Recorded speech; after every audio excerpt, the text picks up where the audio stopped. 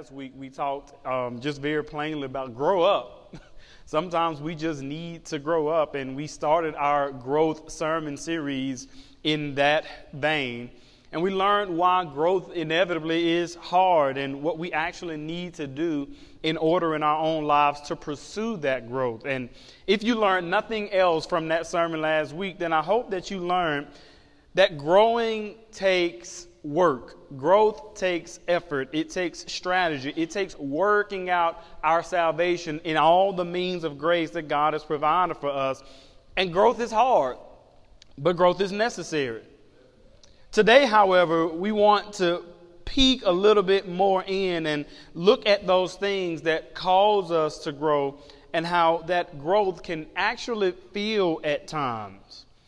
Listen, none of us needs to live in this idealized world and think that growing is always this beautiful thing. We always believe and hope that the result of growth is beautiful, but sometimes growth itself is messy, it's dirty, it's hard, it agitates us, it's uncomfortable. And so we need to understand how the Lord is lovingly working through all of the messiness that happens in our lives and ultimately to grow us spiritually and to know Him more. To do that, we will be in 2 Corinthians, and we're going to look at an experience that Paul had and what he said that ultimately produced in his life growth as well. And so as we begin, as I said last week, in order for us to grow, I think growth has to happen by us being present, by us being aware, being alert, not being distracted, not looking away, not thinking away, but focusing in on what the Lord is speaking to us through His Word. And so we're going to start here in 2 Corinthians chapter 2. We're going to start at verse 8. And this is Paul writing, and he's writing about his own experience. He says, "For we do not want you to be unaware, brothers, of the affliction we experienced in Asia. For we were so utterly burdened beyond our strength that we despaired of life itself.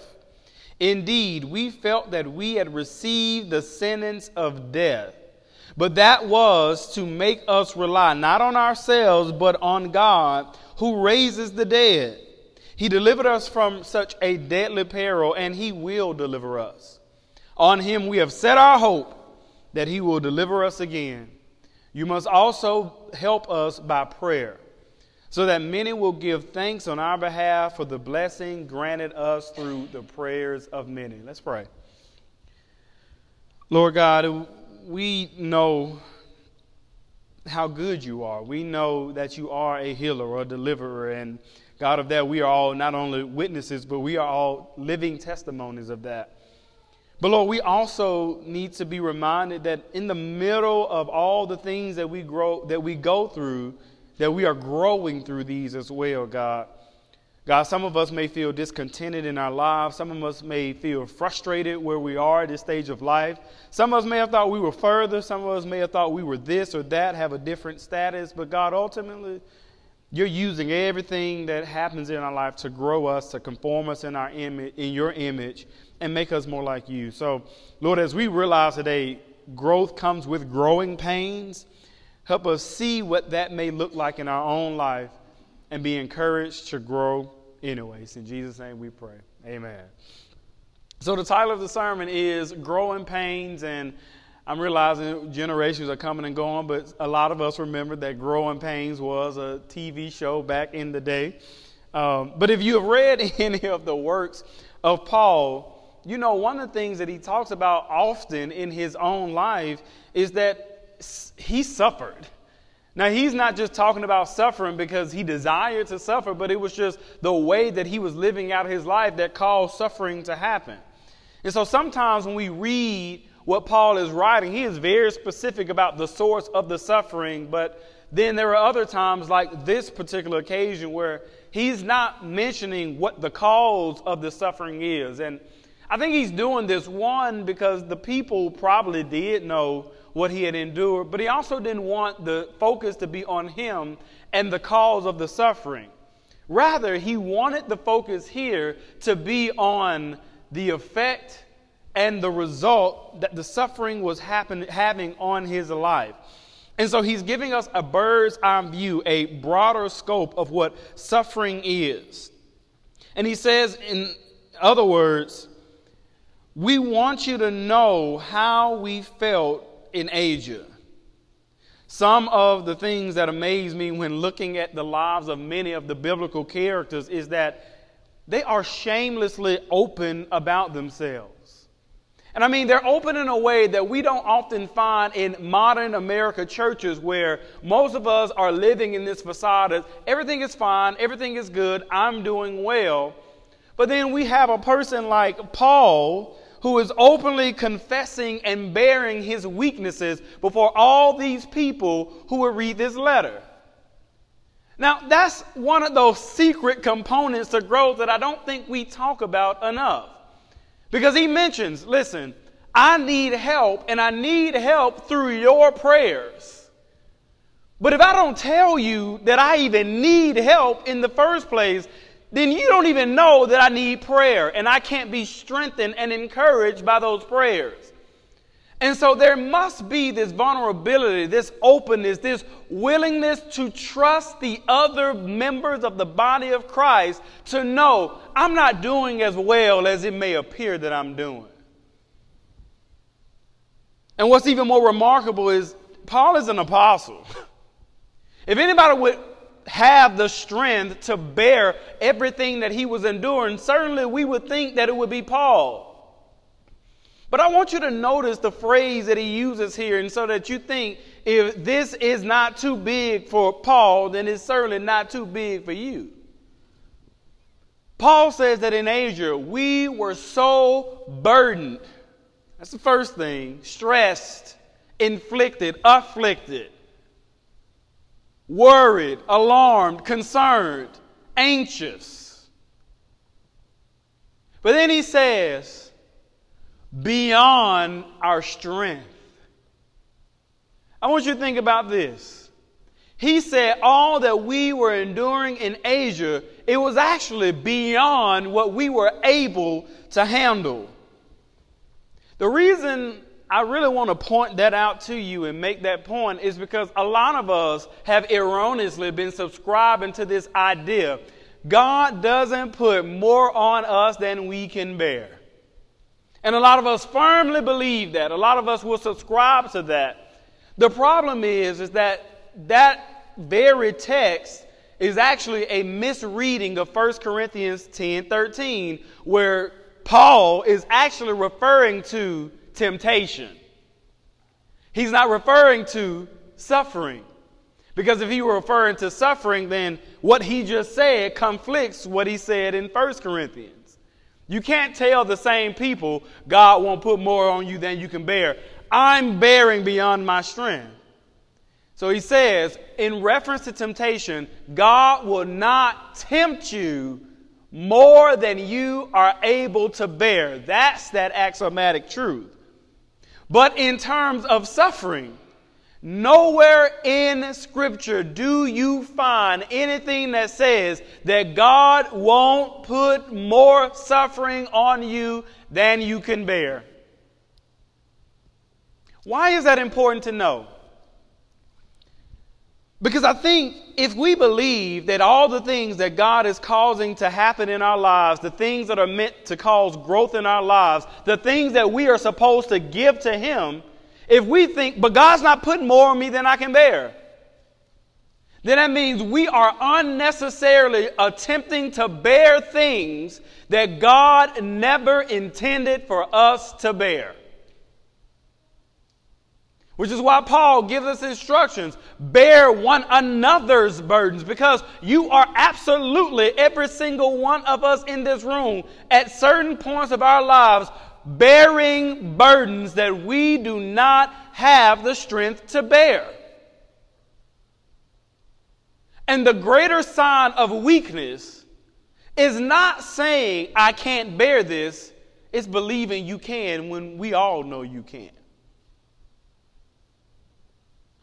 And so he's saying that if you believe that you can bear this, then you are probably wildly missing an intended mark. Paul says that this trial was beyond his ability to bear it, and it was impossible for him to do so. So much that he no longer wanted to even live.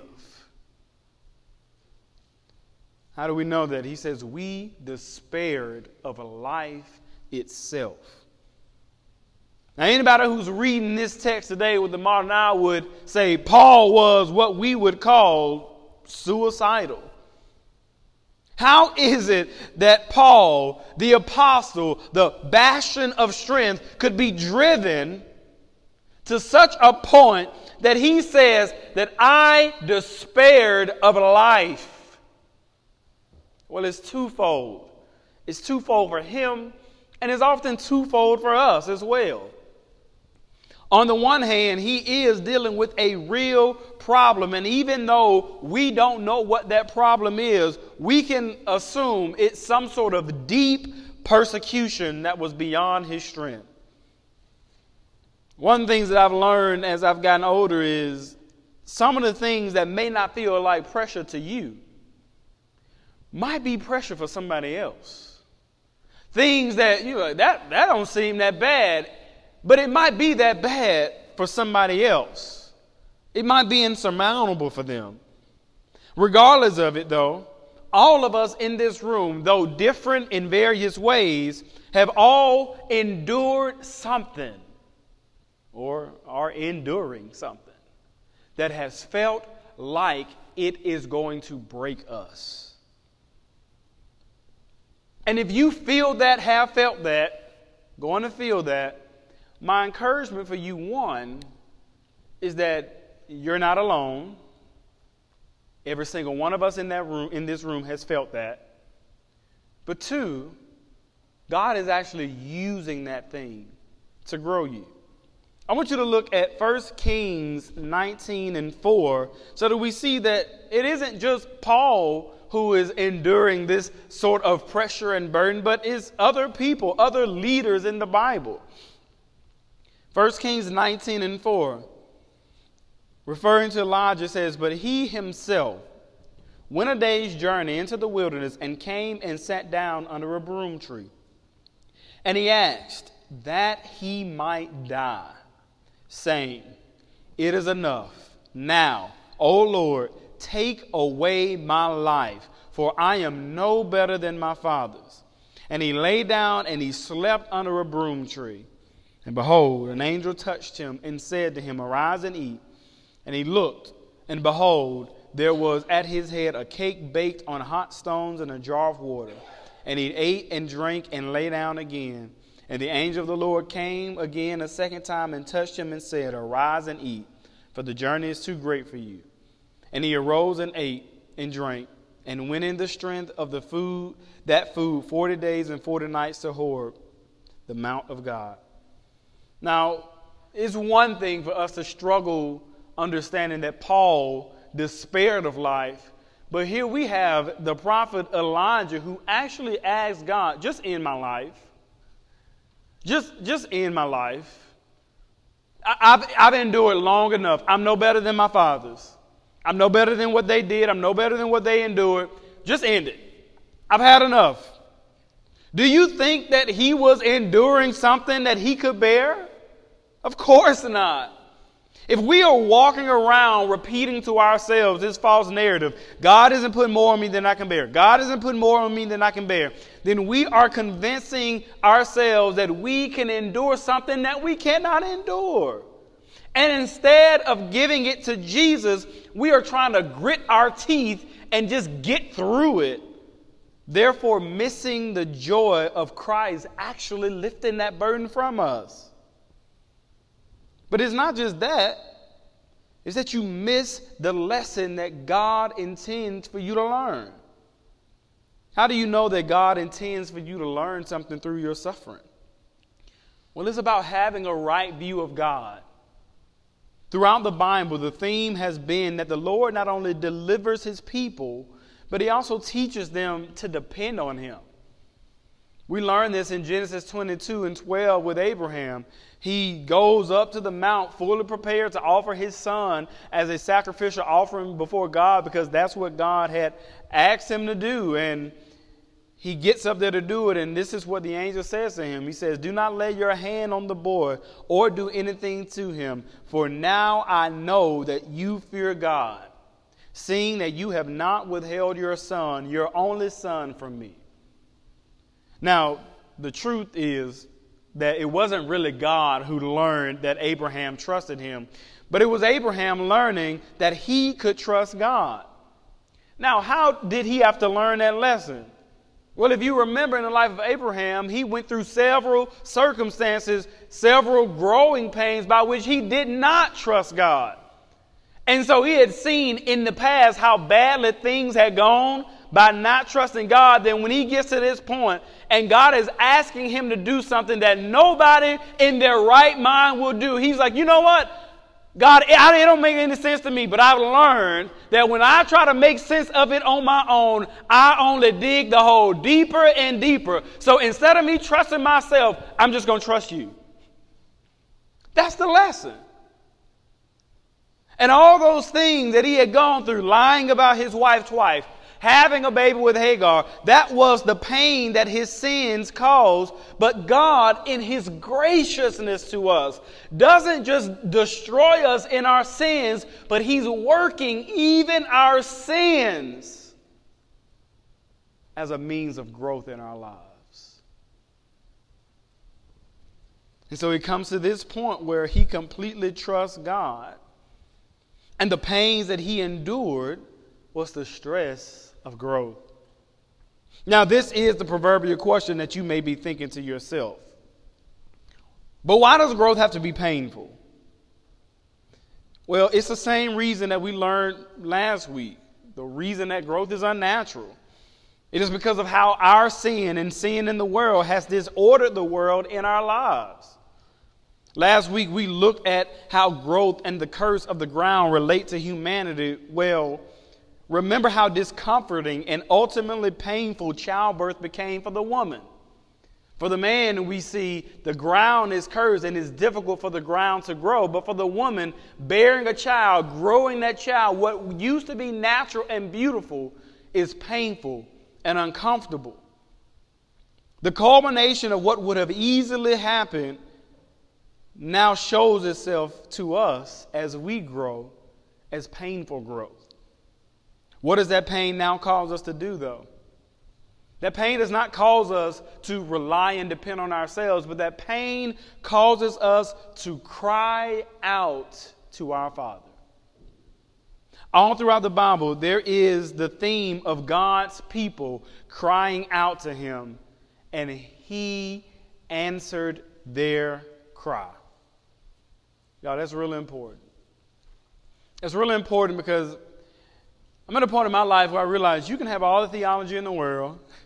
You can know as much about the Bible. You can read all the books. But if you don't know the depth of your relationship hinges on your willingness to stay in constant communication with your Father, doesn't matter how smart you are. If you can't, in desperation, go to your Father and pray to him and trust and believe that he will answer your prayer, it doesn't matter how often you attend church. You must know that you can trust God. I have a few scriptures here of people crying out to the Lord with various afflictions and how he answered them. First one is Psalms 18:6. In my distress, I called upon the Lord. To my God, I cried for help. And from his temple, he heard my voice, and my cry to him reached his ears. Lamentations 3:55. I called on your name, O Lord. From the depths of the pit, you heard my plea. Do not close your ear to my cry for help. You came near when I called on you. You said, do not fear. Genesis 25:21, and Isaac prayed to the Lord for his wife because she was barren, and the Lord granted his prayer, and Rebekah, his wife, conceived. 1 Samuel 1:10, she was deeply distressed and prayed to the Lord and wept bitterly. Psalm 34:6. This poor man cried. This one of the old churchy ones. I could quote this King James. This poor man cried, and the Lord heard him and saved him out of all his troubles. Psalm 61:1. Hear my cry, O God. Listen to my prayer. From the end of the earth I call to you. When my heart is faint, lead me to the rock that is higher than I. For you have been my refuge, a strong tower against the enemy. And then Joel 2:32, and it shall come to pass that everyone who calls on the name of the Lord shall be saved. For in Mount Zion and in Jerusalem there shall be those who escape, as the Lord has said, among the survivors shall be those whom the Lord calls. There are myriad examples for us in the Bible that shows that if a people cries out to their God, He'll answer. You know, there's this scene in the movie Ray when he starts to really go blind and he trips over a chair and he kind of falls to the ground and he calls out for his mother. And as he calls out for his mother, he starts to cry and he's crying for her. And y'all know the scene. She's sitting at the sink and she doesn't want to answer because she wants him to learn that he has to depend on himself. He has to grow in his independence. He has to learn to fend for himself.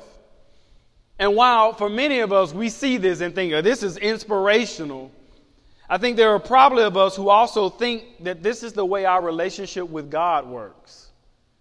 That God is putting us through all these things and He's encouraging us and teaching us how to lean on ourselves and depend on ourselves. But with our relationship with God is actually the complete opposite. The more He places trials and burdens on our backs which challenge our strength, the more we think that we should depend on ourselves, but it's the opposite. God does not want any of us in any circumstances to try to do for ourselves what He will do for us. That's a mistake that we often make. Now, why is He doing that? Because He knows that it will ruin us.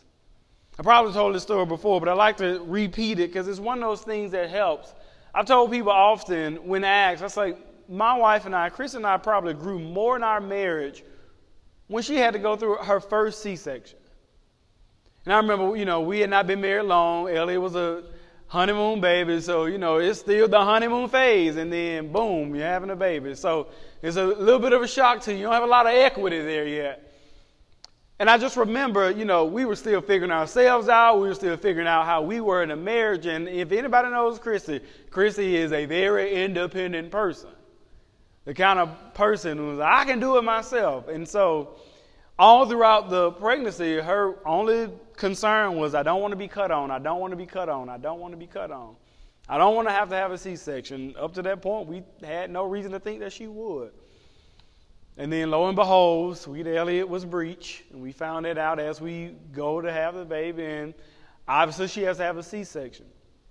And I never experienced that. She never experienced that. But one of the things that we learned is you don't get as much help as you think you do, especially if you have a husband in the room. They're like, oh, he can help you do all these different things. And so it was one of those things, and there's this real moment where Krista has to walk for the first time. And the nurse, I can't get the nurse there, and so I just tell her, just lean on me. Just lean on me. And there's this moment where Krista, who can barely walk, is literally bearing all of her weight on me, trusting that I'm going to get her from where she was to where she needs to go. And it's one of those things in hindsight that I've learned is that pain that she endured caused our marriage to grow. Because she could now depend on me in a way that she didn't know she could depend on me. Y'all, when God is afflicting things on us in our lives, yes, He's cutting us. Yes, He's abusing us. Yes, He's bruising us. Yes, it hurts. But it's so we can lean on him. It's so that we can trust in him. When things get difficult, when you don't know the answers, when you feel confused, when you feel frustrated, give that to God. Cry out to the Lord. Let him know, God, I cannot do this on my own. And he'll tell you, I know. I know you can't do it on your own. That's what I want you to learn. It takes the pressure off of us to try to be God in our own lives. And it's this thing where God knows we were all born, every single one of us, with this cosmic void that we feel. That pressure that we feel to want to be well fed or have a good job or be rich or have happiness or feel pleasure. It's that void that we have and that we feel. And the more we try to feel other things in that void that aren't God, the more suffering we will endure. And that is God's signpost to remind us that we need him. Only he can satisfy us the way that we need to be satisfied. And so when the pressure of life, which we shouldn't even be able to bear, starts to compile on us, we should learn to depend on him. And the more we depend on him, the more we will grow. And while growth is painful, the reality is that the only things in life that are not growing are dead. As you experience these pains, here are 3 things for you to remember. The first thing, God is with you. God is with you. You are not alone as you grow. The Bible says that God prunes us so that we will grow even more. The evidence that you know the Lord is that you are being pruned for more growth. And so that's why every time it feels like you see some substantial growth and something else happens, you feel like, I feel like I'm taking 3 steps forward and 6 back and all that. You're not going backwards. God is pruning you. Because at every level that you mature and grow, things that you learn, okay, I can handle that now. And God reminds you, but you still got to deal with this. And a part of being a Christian is because we're constantly growing, we're constantly being pruned. Number 2, it will be for your good. All the pressure, the pain, the stress that we are enduring, it is actually molding us into the image of Christ, and it is maturing us. It is working in your life, what James says, is patience and contentment. A contentment and a patience that you probably don't possess yet. And eventually that is going to lead to more peace in your life. So 1, God is with you. 2, it will be for your good. And number 3, your life will have richer meaning to it. That's pretty simple. The way that God's care for us shows up heightens our awareness to his goodness. Not only in our present, but also in our past. And then it becomes our testimony of who he is to others. You know, as we were singing that song, as we had just received the news about Brother Beard being free from cancer, it's true. Singing that he's a healer, that he is a provider, those words naturally now have more color to them than they did before. Because it's one thing to sing that God's a healer, but it's another thing to see that God's a healer. Paul's point is simple. We were burdened. God sustained us, and we learned to trust him, and he delivered us. And we believe that he will continue to deliver us. Growing in our trust in God is painful, but it will not always be that way. Paul's language asserts that we will experience as believers the ultimate deliverance. Ultimate deliverance for the Christian is twofold. On this earth, he will provide for us. He will sustain us. Here and now, he will give you a peace that goes beyond all earthly reason. This is not something you need to just be anticipating in the next life. Well, then I'll have peace. He is providing for us a peace even now that surpasses, that goes beyond all understanding. This is not something we're just anticipating. We can have that peace and contentment now.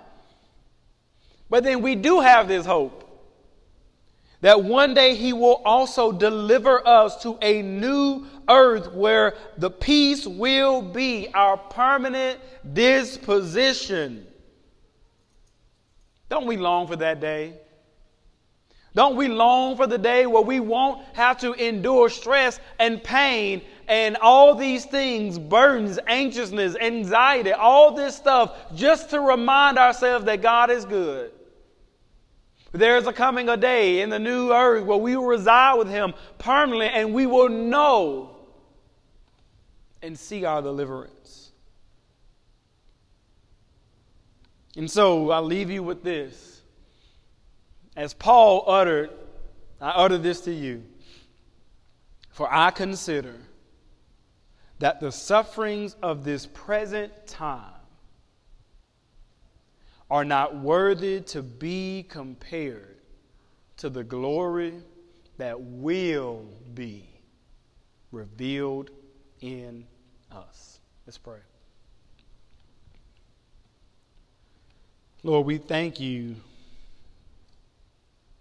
that growth is hard. We thank you that growth is painful. We thank you that it agitates us, God, because without it, we wouldn't know the depths of who you are. God, if I had never been enslaved to my sins, I would never know what it means to be saved. If I had never been entrapped in a situation, I would never understand what it means that you are a deliverer. If I had never been sick, I would never know what it means that you're a healer. God, if I've never needed provision, I would never be able to sing that you are a provider, God. And Lord, as painful as all those things have been, I got to admit that knowing you, knowing the depth of who you are, God, it takes away the pain. It is like you spoke in John, the woman who is in labor pains, once the child is delivered, no longer even remembers the pain. And God, that is my prayer for all of us, that yes, growing is hard, but once we are able to walk out in what you are growing in our lives, let us reflect and only see your goodness. Let us trust, God, that in every situation, you are growing us, you are maturing us, you are conforming us to your image. God, and if we cry out to you, specifically, even over these next 21 days of prayer and fasting, God, if we cry out to you, that you are faithful to hear and answer our prayers. It's in Jesus' name we pray. Amen.